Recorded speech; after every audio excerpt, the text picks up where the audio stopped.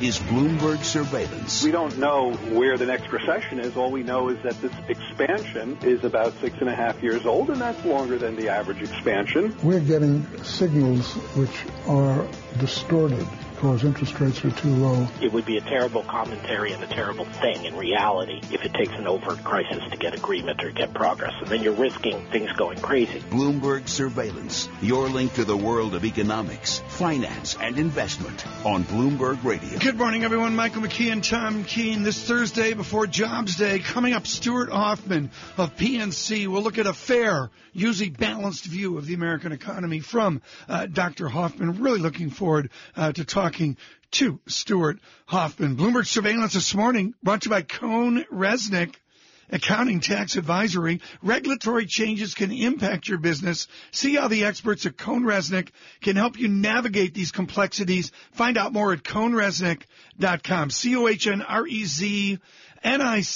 cohnresnick.com. Jobs Day tomorrow. Sort of catching up. I mean, we've got Governor Romney speaking today. There'll be a lot of political news out of that. With all due respect, with perspective this evening, Mark Halperin and John Heilman, we're trying to get back into economics, finance, investment, the linkages into our international relations. And I guess you do that at 8:30 tomorrow morning. Alan Kruger, Bill Gross joining us, among other worthies. Right now, Michael McKee, Stuart Hoffman joining us, which is wonderful because what I've never seen anything plunge, crater, surge, dominate, whatever, in the research work of Stuart Hoffman. It is a careful, measured look at where we are. That's a good thing. Stuart Hoffman, it's been too long. Good morning. Very much. Try to be measured, but never afraid to take a stand. Within the take the stand, what is the linkage of this jobs report to what Chair Yellen and other worthies will do at the March 16th meeting? Are they linked? Of course they're linked, but I think it's a very high bar to get the Fed to move, in their meeting in 2 weeks.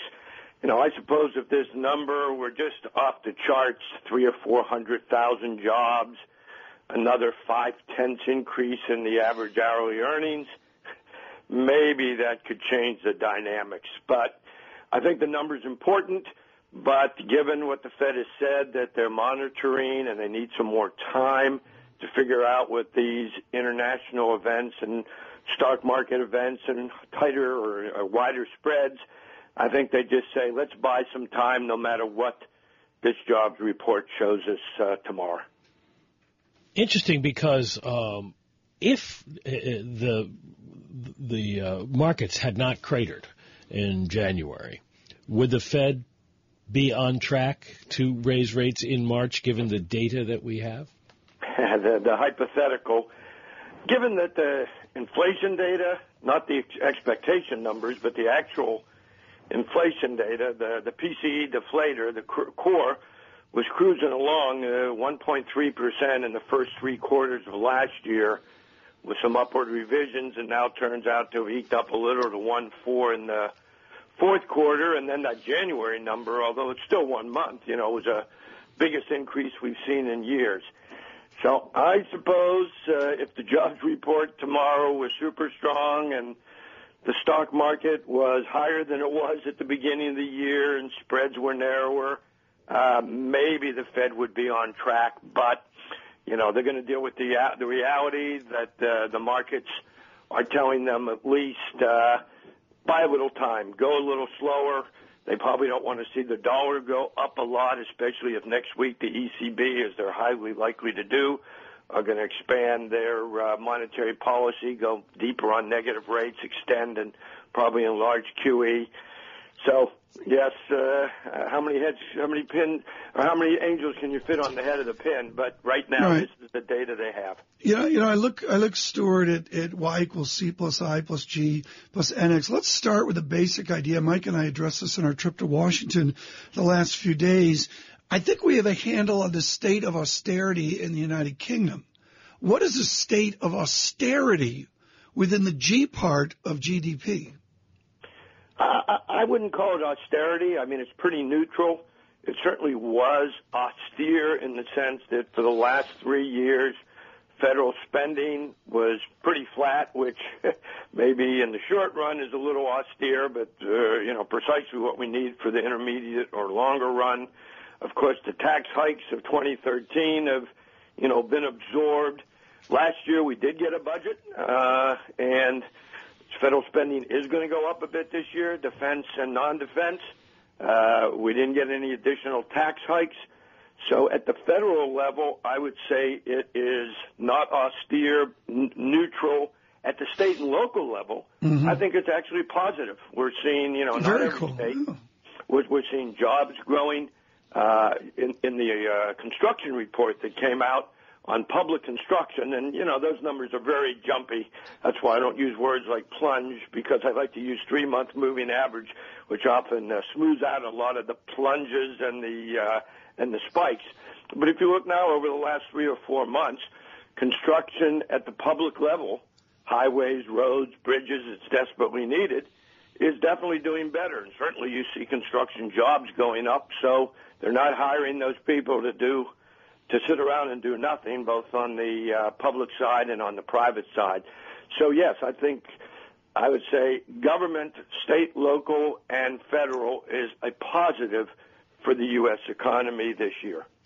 Well, we have the jobs report tomorrow, and everybody's going to be looking at wage growth. We may get a little more of a hint from the unit labor cost number that comes out today. But what are you expecting? Is the trend going to continue? Yeah, I think the trend of going up slowly is going to continue. You can use the employment cost index, or the number that, of course, comes out is the average hourly earnings index, comes out monthly with the employment report. I mean, that measure, really both measures were stuck at 2% or a little under 2012, 13, 14. I'm sure that's where some of this angst, not only that short run, but longer run, we see in the political environment. But last year, finally, particularly in the second half of the year, we started to see some acceleration in that. I tend to like to look at it as a 2-quarter moving average or year-over-year, and the year-over-year number in January was 2.5%. I think tomorrow's number, just for the month of February, will back off, be maybe a tenth or two, but still be up 2.5% from this time last year. So I think wages are accelerating. Let me recast what I asked Scott Wren earlier, who's an investment equity strategist. Same question, folks, for an economist like Stuart Hoffman. The basic idea of a single-digit world, in your language, Stuart, a new lower dampened nominal GDP, a new terminal rate or potential GDP. Are we prepared for that? By we, do you mean America, the country or the country, the nation? Yeah, the nation. I don't think the nation, whether they're prepared or not, they're not taking it well. And, we look back at this recovery. It has fortunately continued this long, and I still think we're maybe in the 7th inning. I don't think I've never been in the recession camp. A month or two ago, it kind of felt like the markets were saying the economy's in the 9th inning, there's 2 out, and the pitcher's at bat, and the home team is about to go down. Well, I never bought that view anyway. But if you look at as I said, slow wage growth over the last 5 years, over the last 15 years, I think the country wants to grow faster. It needs to grow faster. And I think that's where, some of this frustration we're seeing, both on I'll call it left and right, is coming from that we got to do better. And it's productivity. It's, the prescriptions on how to do it are quite different between less government regulations or, on the left, a big tax hike. Right. But there's a feeling that the U.S. economy is not living up to its potential, and that if that's the best our potential is, we got to figure out a way to get it faster. Let's drive that forward. Our conversation continues with Stuart Hoffman of PNC. Mike, Herbalife has a bid to review 56 down to a printed bid of 48. I'm not sure the pre-market stock price got there, but that 48 is lifted up to 51.30. There's I'm going to call it, an 8% move or so, 56 down to 51. Yeah, you're pretty close, 8.9%. Yeah, is the drop in pre-market, and that's better than where we were 13% earlier. Again, some real challenges, all in all, with their unit accounting, a complex and convoluted set of headlines. You wonder where this story will drive forward. PricewaterhouseCoopers is their auditors, according to Bloomberg. Herbalife right now, 51, I'm going to center tendency 51.20 on Herbalife. Futures a -1, Dow futures -10. We look at equities, bonds, currencies, commodities, oil 34.62 flat. Brent near 37, 36, 79. Michael McKee mentioning gold earlier, elevated 1244. Good morning to not the gold bugs, but people that have rationally talked about a stronger gold market off of an extended 2 and 3 year bear market. People like James Steele at HSBC. The yen 113.90. Weaker yen this morning. All right, let's check in with Michael Barr and get the latest world and national headlines. Michael? Mike, Tom, thank you very much. Former Massachusetts Governor Mitt Romney will give a speech later today calling out Donald Trump. Romney, who was the Republican presidential nominee in 2012, says Trump is a phony. 4 Republicans will gather on stage for tonight's Fox News presidential debate in Detroit. Ben Carson will be a no-show, having signaled that he is on the verge of officially quitting his White House bid. A white Alabama police officer is charged with murder in the shooting death of a black man. A family lawyer says Greg Gunn was walking home when he was killed outside a neighbor's house. An attorney for Montgomery officer Aaron Smith calls the arrest a political witch hunt. Global news 24 hours a day, powered by our 2,400 journalists in more than 150 news bureaus from around the world. I'm Michael Barr. Mike, Tom? Michael, thanks so much. We're going to rip up the script with Stuart, Hoffman, PNC. Neil Dutta just out with a fabulous chart showing the bipolar nature of this American economy. You need to stay tuned for that. Futures -2, Bloomberg Surveillance. The news update brought to you by Mercedes-Benz. This month, your Mercedes-Benz Tri-State dealers welcome spring with limited-time offers on select models like the sporty CLA and versatile GLA, each engineered and priced to move. Visit MBUSA.com today. Surveillance continues. Global business news 24 hours a day at Bloomberg.com, the Radio Plus mobile app, and on your radio. This is a Bloomberg Business Flash. And I'm Karen Moscow. U.S. stock index futures are a little changed to lower this morning. Let's go to the first word breaking news desk for today's morning call. And here's Bill Maloney. Good morning, Bill. Good morning, Karen. That's right. U.S. futures are quiet today. Dow futures currently lower by 20 points. S&Ps and NASDAQ futures are lower by 2. The U.S. 10 yield at 1.85%. And European markets are mostly lower this morning. France is down 0.4%. On the U.S. economic front at 8:30, non-farm productivity and initial jobs claims. At 9:45, market U.S. services PMI. And at 10 o'clock, ISM non-manufacturing composite, factory orders, and durable goods orders. In other news, Herbalife said active new member data had errors. Shares are down 8% pre-market.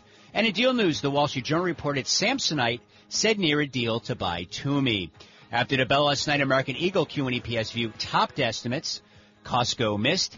And regarding earnings this morning, Joy Global Q1 loss was wider than expected. Tech Data beat. And Ciena Q1 adjusted EPS also beat. Finally, some key Wall Street upgrades and downgrades. At Bank of America, Alcoa cut to neutral. Valero Energy raised to neutral. And Marathon Petroleum raised to buy. Sherwin-Williams raised to buy over at Citigroup. Intel raised to outperform at Robert Baird. And Freeport-McMoRan cut to neutral versus buy over at UBS. Live from the first breaking news desk, I'm Bill Maloney. Karen? All right, thanks, Bill. And to hear live breaking news over your Bloomberg, type Squawk Go on your terminal. That's SQUAWK Go. And that's a Bloomberg Business Flash. Tom and Mike. Karen, thanks so much. Futures -2 and a churn to the screen as well. Bloomberg Surveillance brought to you by Invesco. Invesco believes it's time to bench the benchmarks to consider active management and factor-based strategies. Find out more at Invesco.com/high conviction. Without question, the chart of the day, Neil Dutta, Renaissance Macro. Folks, I'm not going to send it out because it's his proprietary chart. We protect copyright here. Contact Renaissance Macro for his wonderful chart. Stuart Hoffman, you know the chart. Layoffs and layoff announcements, the American economy, and then separate energy. I had no idea how stark it is. I mean, we know energy's flat on its back, but the layoff announcements for the rest of America are shockingly good. How does the Fed handle that? Well, the Fed knows, I mean, it can't directly target the energy industry. I haven't seen the chart, but, the Challenger Gray Christmas number was out. It did show a drop in layoffs in February. January and February, though, are still up by 33% from a year ago. But as you mentioned, 40% of the layoffs, 25,000 people in the month of February. Now, those are announced layoffs. That doesn't mean they're out of the job yet, but will be soon. But look at what's happened now we'll see tomorrow, probably tomorrow, the 14th straight month of losses in the energy industry. And they've been averaging about 10,000 a month since, frankly, January of 2015. And this suggests they may be picking up the pace of that. And that's one of the reasons why. I mean, I've got about 200,000 rise in jobs tomorrow. But for the whole year, we're thinking we'll create closer to 2 million jobs. Last year, we created 2.7 million. And part of that difference is layoffs in the energy industry, going in 2014 to adding to laying off in 2015 and probably even deeper in 2016. But from the Fed's point of view, they can't target the energy industry. They know there's a supply issue. I think they have to look, as you said, at what's happening outside of energy, knowing both in energy and manufacturing, there are what economists like to call multiplier effects. You throw the stone into the lake and the ripples go around, and that is going to affect other industries, other companies, and other individuals. But you're right. So far, it's been extraordinarily contained. And Mike, it goes to Kruger's Two Americas. This is a different debate. There's a debate about labor economy and wage growth and a broader macro view. This is about the micro dynamics of job formation and disformation. It's a different story. Yeah, one of the least followed numbers by economists is the Challenger job cuts report, because it's worldwide, not just in the United States, and many of those jobs never actually get cut, or it's attrition. But when the real question, Stuart, is, of course, we knew that there have been layoffs and more layoffs coming in the energy industry. It's when it follows on, when the energy people are no longer working and no longer spending money at the local stores, and the local stores go out of business, that's a problem. And I note that in North Dakota, the unemployment rate is still 2.7%, even after all the layoffs.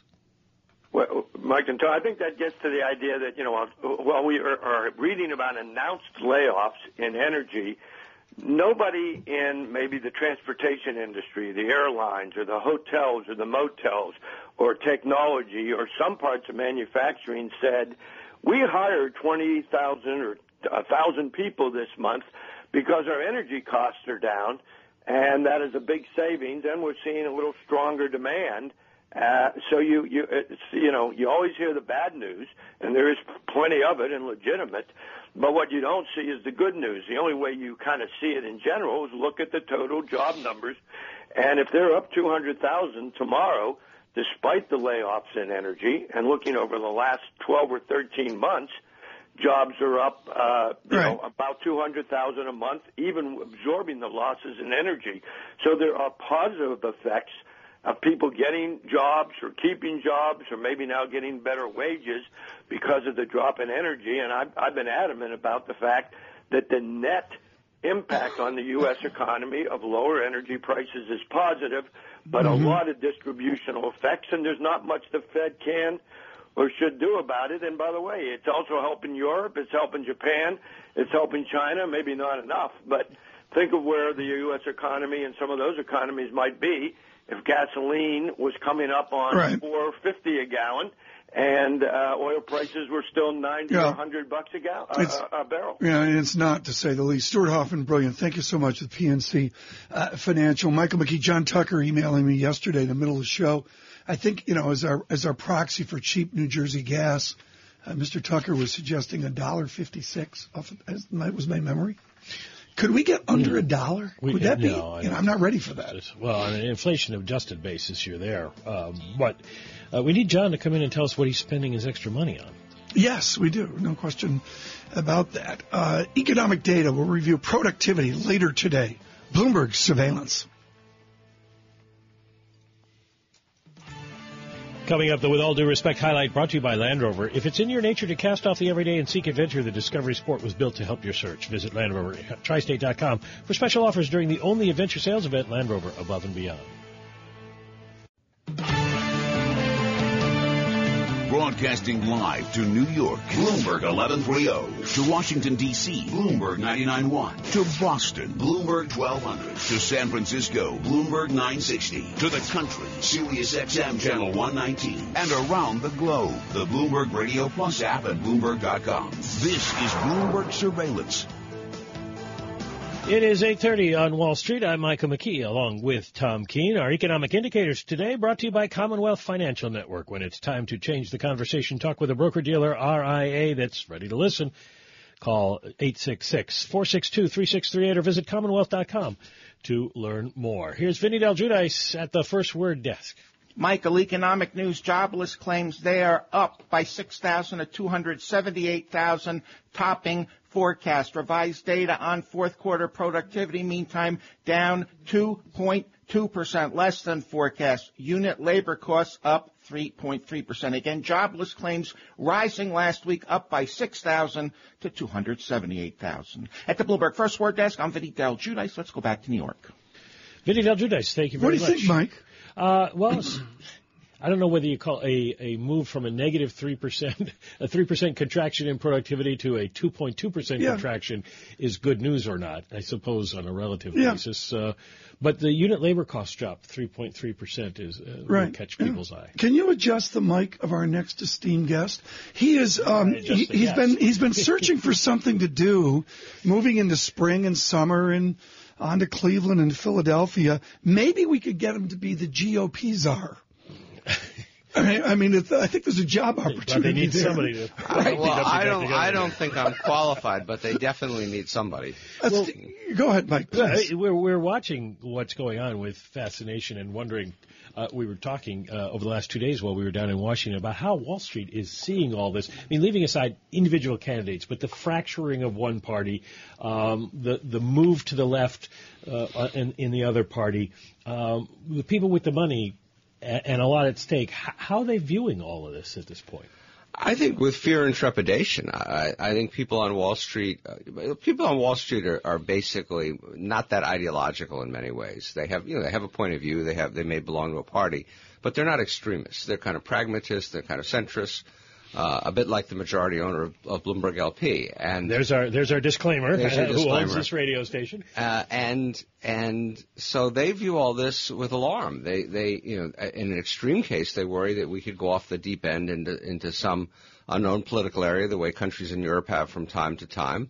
And even short of that, they worry about who's going to be in the White House. Mr. Trump enjoys, as far as I can tell, zero support on Wall Street. I don't know anybody in the business community. Well, I shouldn't say anybody, but virtually nobody in the business community supporting him for any number of reasons. I think on the Democratic side, things have gotten a bit what I would call better in that I think Hillary Clinton's path to the nomination is now quite clear. And so while she may have moved a bit to the left during this primary season, I don't think we're going to have a socialist as the Democratic nominee. But Steve Rattner, that's the issue. You nail it absolutely. People shift through an election year. Do you see any perception that any of the three Republican frontrunners right now can shift as Reagan did to the middle of this nation's psychology? I would say I think it's possible that Rubio can, and I don't know whether this is a backhanded compliment, but I think he's shown that he is, how shall I put it, flexible in his opinions, pragmatic. On immigration, as you know, he's had a variety of opinions. On choice, he's had a variety, pro-choice, choice versus life issues. He's had a variety of opinions. So I think he is capable of moving. Ted Cruz is a complete extreme ideologue who in some ways would be worse for the Republican Party, I think, in a general election than Trump. Interesting. And Trump has, Trump has deep psychological problems that make him really unfit to run. You are a student of our history on this. I think of William Jennings Bryan or any of the other movements coalescing. Tom voted in that election. Yes, I did. Coalescing, 1880 forward, coming out of the Civil War. The word the last few days has been movement. If it is a movement that Mr. Trump is affecting, how do institutions staunch that movement so it doesn't get over 30% of the electorate? In the long run, what I'm about to say has been discussed many times, but what seems very clear to all of us is that Trump represents a group of Americans who have not done well economically over the last 5, 10, 15, 20 years, who feel marginalized, who therefore feel threatened by immigrants and things like that, and makes them more nativist. And the way to deal with this is there's no short-term fix. The way to deal with this in the long term is to take care of these people and find them jobs, help them with increase their incomes, and give them a better life. That's really what's bothering them. Why aren't we doing it? Go ahead, Mike, please. I don't mean when you look at the markets, there doesn't seem to be any reflection of horror in what's been going on in the stock market versus what's going on the campaign trail. Investors have to discount the future. Even as they look at this and the negatives that you're citing with these candidates, is there a view as they game things out that yes, these people may get elected, but the way the American system works, not much terrible is going to happen? I think there's a few things going on. First of all, I think that the probability of any one candidate getting elected is obviously not even 50% because you still have primaries going on, then you have a general election. And so if you started doing probability math, I think you'd calculate that the chances of Trump being elected are maybe 20 or 25% between having to get nominated and then having to get past Hillary Clinton. I think the market probably today would guess that Hillary Clinton is going to be the next president. And I don't know that that's that threatening. Yes, she has some different ideas, but she's a sensible, rational person. But I think the other thing you alluded to that the market is relying on is the gridlock in Washington and the fact that it's unlikely that no matter who gets elected, there's going to be some massive policy shift getting through Congress. Steve Rattner, thank you so much. On short notice with Willett Advisors. Great analysis. And then Governor Romney again speaking. This will be covered. Michael Barr will have full coverage of this through the morning and into the afternoon as well. On to Michigan and then on to Florida. Look for the announcement of Steve Rattner as GOP czar coming from the White House sometime in the near future. Futures -2, Dow futures -10. West Texas 34.45 a barrel. Let's bring in Michael Barr and get the latest news. Michael? Mike, Tom, thank you very much. Former Republican presidential nominee Mitt Romney plans to deliver some strong words against Donald Trump. Romney plans to call Trump in a speech later today a phony and a fraud. The former Massachusetts governor says Trump is playing the American public for suckers. The excerpts are from the speech Romney plans to give later today at the University of Utah in a bid to dislodge Trump from the top of the Republican Party's presidential race. Meanwhile, Trump fired back. On ABC, Trump called Romney a failed candidate and should have beaten Barack Obama. Millions of people are joining the Republican Party because of me. And you know what? The Republican establishment's probably going to give it right back and go back to the old days of Mitt Romney who couldn't win. Trump will take part in tonight's Republican presidential debate on Fox News. Only 4 podiums will be on the stage tonight for the debate in Detroit. Ben Carson issued a statement yesterday saying he does not see a political path forward and will be a no-show. South Korean officials say North Korea fired 6 short-range projectiles into the sea off its east coast today. The launches came hours after the UN Security Council approved tough sanctions on Pyongyang for its recent nuclear tests. Global news, 24 hours a day, powered by our 2,400 journalists in more than 150 news bureaus from around the world. I'm Michael Barr. Mike, Tom? All right, thank you, Michael. Time now for the Bloomberg NBC Sports Update. Here's John Stash. Mike, ready or not, Deflategate is back. Oral arguments today in New York as the NFL appeals to a 3-judge panel that's lost last year in district court. If balls were deflated, and if so, how? Not really the issue here. The NFL will argue Commissioner Roger Goodell had the collectively bargained right to suspend Tom Brady for 4 games. The union will contend the NFL made mistakes in its application. Neither Goodell or Brady will be in court, and the decision could be many months away. The Yankees' exhibition opener in Tampa was a wild one. Yanks were down 7-0, ended up winning 10-9 on a drop fly ball in the 9th inning. Manager Joe Girardi was asked about the month-long suspension just given to his new closer, Aroldis Chapman, for domestic violence and use of a firearm. The thing to do when you have issues like this is to learn from them and try to be there for people.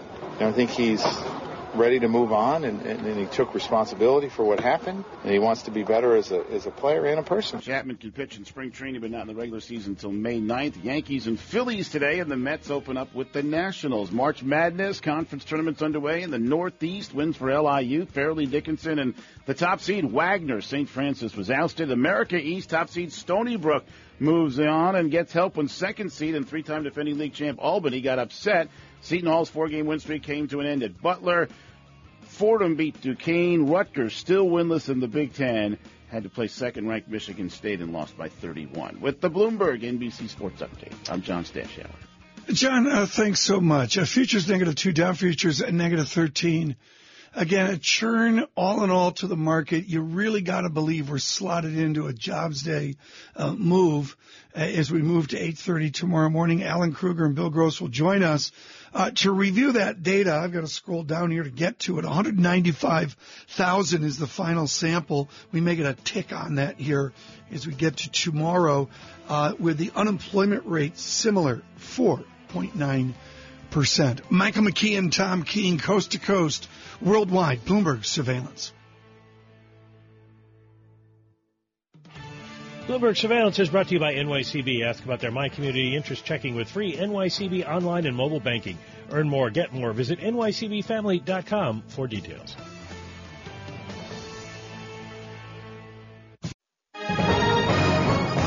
Global business news 24 hours a day at Bloomberg.com, the Radio Plus mobile app, and on your radio. This is a Bloomberg Business Flash. And I'm Karen Moscow. The number of Americans applying for unemployment benefits rose last week to a level that's consistent with steady improvement in the labor market, while jobless claims unexpectedly climbed by 6,000 to 278,000 in the week that ended February 27th. The 4-week average dropped to the lowest since the end of November. European stocks halting their longest rally since October, oil falling from an 8-week high and bonds in the region rising as investors await fresh indications of the strength of the U.S. economy. We check the markets every 15 minutes throughout the trading day on Bloomberg. S&P E-mini futures are little change to lower, down 1.5 points. Dow E-mini futures down 10. NASDAQ E-mini futures down less than a point. The DAX in Germany is down 0.2%. The 10-year Treasury is down 1/32. The yield 1.84%. Yield on the 2-year, 0.84%. NYMEX crude oil down 0.6% or 20 cents to $34.47 a barrel. COMEX gold is little changed, up 50 cents to $12.4230 an ounce. The euro, $1.0904, the yen 113.85. Kroger down almost 8% in early trading after fourth quarter comp store sales missed analyst estimates. And Herbalife is down 6%, the nutrition company under federal investigation for allegations of fostering a pyramid scheme.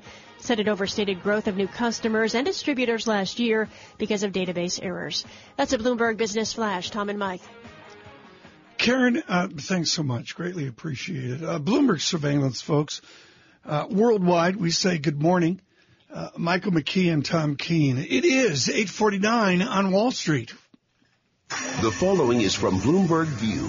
Opinions and commentary from Bloomberg columnists. I'm Jonathan Bernstein, a columnist for Bloomberg View. Ben Carson has finally dropped out of the Republican presidential race. Ted Cruz is presumed most likely to benefit, since he and Carson do best among Christian conservatives, although Carson's supporters may not have been a monolithic bloc. Still, small shifts in votes can make a huge difference. In Tuesday's Arkansas primary, for example, Carson received 6% of the vote, while Donald Trump beat Cruz by 2 percentage points. If Carson hadn't been in the race, would Cruz have won? Perhaps. True proportional allocation is rare on the Republican side. Winning, even if by just one vote, is disproportionately rewarded. That system of winner take more, winner take most, and winner take all delegate distribution explains why Cruz and Marco Rubio could still easily gather enough delegates to win the nomination, even though both, Rubio especially, are off to slow starts. All one of them has to do now is win consistently. A 4-candidate field with Ben Carson out doesn't hand Cruz or Rubio anything, but Carson's exit gives both of them a slightly better fighting chance. I'm Jonathan Bernstein. For more View, please go to BloombergView.com or View Go on the Bloomberg terminal. This has been Bloomberg View. And Bloomberg View commentaries can be heard hourly weekdays on Bloomberg Radio. Jonathan Bernstein has been very strong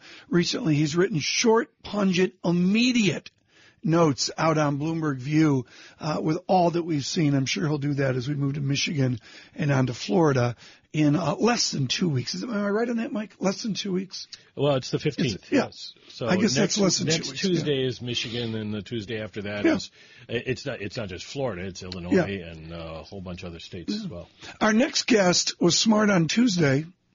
It sounds like that old The Cure, their song. Monday, Tuesday, Wednesday, da-da-da-da. Stephen Stanley has been just outstanding on a centrist, cautious tendency on American GDP. He works with Robert Sinch at Amherst Pierpont and joins us now. Steve, you've been dead on a more muted yet okay economic growth. Can you move the vector up? No, I don't think so. I mean, and I think the productivity numbers this morning speak to that as well. Even though there was a small upward revision in the fourth quarter, productivity for the year last year was 0.5%. So you're just with population growth slowing down and productivity not really doing much, you're not going to get a ton of trend growth. What does that imply for the longer for I don't want to say longer run, but for this year? Well, I think, from the Fed's perspective, it's a mixed bag, right? Because the economy doesn't look as strong, but at the same time, if potential is lower than we thought it was, then we've probably made more progress in terms of taking up slack than we thought, and that's exactly what we're seeing in the economy now. The labor markets have gotten pretty tight, even though growth has been at a pace that we would have considered very mediocre throughout this expansion. What's the forecast for your forecast for the pace of expansion at this point? Well, we've been growing at or a little above 2% for several years, and I think we may tick up a little bit from there in 2016. I think there are a couple of things that were drags last year that are not going to be quite as big a deal. I think once we get past the early part of the year, this inventory correction is probably going to be mostly behind us. So I don't think inventories are going to continue to drag on growth as they have over the last few quarters. And I think the other thing is we're probably getting much closer to the bottom in terms of oil and gas drilling activity. That's been a huge drag on GDP over the last several quarters, and certainly not done yet. But I think, certainly as the year progresses, we'll probably see less of a drag there as well. Are the markets in tune? We had a little bit of a respite here the last 2 weeks or so. For you as an economist, when you argue with Bob Sinch and throw coffee cups at him, is Bob Sinch's world more in tune with Stephen Stanley's world?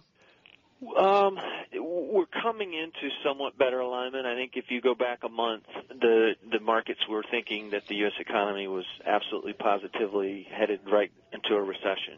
And, I think that was a gross overreaction, and people are kind of stepping back from the precipice a little bit on that. And as a result of that, Fed expectations have moved up a little bit, and the markets are almost pricing one whole 25 basis point hike for the entire year now, whereas there was a brief period of time last month where there was basically nothing baked into the cake. So we're moving in that direction. My guess is there's still more to go to get us into better alignment, but we're at least not quite as divergent as we were a month ago. Well, it's interesting because there have been a lot of people in the bond markets who've suggested that maybe the markets are not prepared for what the Fed is going to have to actually do. Are you in that camp? Yeah, I mean that's a theme, and certainly I've been very early on that, unfortunately. But I think that's something that I've talked about for several years. That once the Fed finally did get going, they're likely to have to move faster and by more than the markets are expecting. I think the first inkling of that really was the inflation data for January, where we got 0.3 increases for both of the core measures. Mm-hmm. That's the one thing that could press the Fed, I think, into acting more aggressively than what they'd like to do. Oh, along that line, I'm glad you bring it up. If there's 28 flavors of measuring inflation, Mike, I have a tendency to the Cleveland CPI, which is core-like, but with the adjustable outliers every month, the mix changes. That's elevated above some of the measures. Are the other measures catching up with more elevated, more malleable measures? Well, I think you're going to see that. We have the one that's been the outlier to the downside is the one that the Fed, of course, pays the most attention to, the core PCE deflator, and that one has moved in the last 3 months from 1.3 to 1.7. So we're starting to see a little bit of convergence there. The gap between the CPI measures and the PCE deflator measures have been unusually large, and I think those will begin to close this year, and more than likely close by the PCE deflator measures creeping a little higher. But you're right. I mean, there's an analogous measure for the PCE deflator data that comes out of the Dallas Fed, and that measure's been running 25 basis points or so higher than the core PCE numbers. So, and I think a lot of people at the Fed have started to emphasize that alternative measure. So I think they're understanding of it. I think what's interesting is just at the point where it seems like inflation might be ticking higher, all of a sudden people at the Fed are starting to play the shell game again, and now we're going to talk about inflation expectations, which they fear may be moving lower. So there's always a reason to be dovish, I guess, and we'll see how it goes. But if these inflation numbers continue to be firmer, I think they're going to be forced to respond. Talk to us from an economic point of view, leaving the Fed out of it, but how inflation expectations relate to inflation forecasts. Well, I think what we've learned in economics over the last 20 to 30 years is that inflation expectations are very important. I still don't think economists have a very good handle on how exactly inflation develops, but I think one thing that people will agree on is that one important input is what people expect inflation to be, because there's a certain inertia there. If people expect 2% inflation, then you're kind of predisposed to get that in the absence of some sort of a shock. I think, for me, I don't think that the average person out there is so sophisticated that they can give you a 10 basis point swing in their inflation expectations, and it's very meaningful. So I take the numbers more qualitatively than quantitatively, but I certainly think that when the Fed runs policy as easy as it's run for several years, that's one example where people may be surprised, but the fact is that should leave a mark in terms of inflation over time. Steve, if you have a chance to get into Manhattan sometime in the next 3 or 4 years, can your people talk to our people? We would love to get you into the studio. We will work on that. We will work on that. Steve, we could do, Mike, the nirvana of a 1 hour Steve Stanley, Robert Sinch extravaganza. Yeah, that would be extraordinary. Stephen Stanley with Amherst Pierpont having to put up with Bob Sinch's discussions on yen and the rest of it. Mike, I can't, somebody gets it right. And it's pretty impressive how they took Morning in America and brought it down a little bit. Indeed. Yeah. Futures -1, Dow futures -8. Bonus round, Mike McKee and I in New York City in one piece after Super Tuesday. Your bonus, another hour of Bloomberg Surveillance.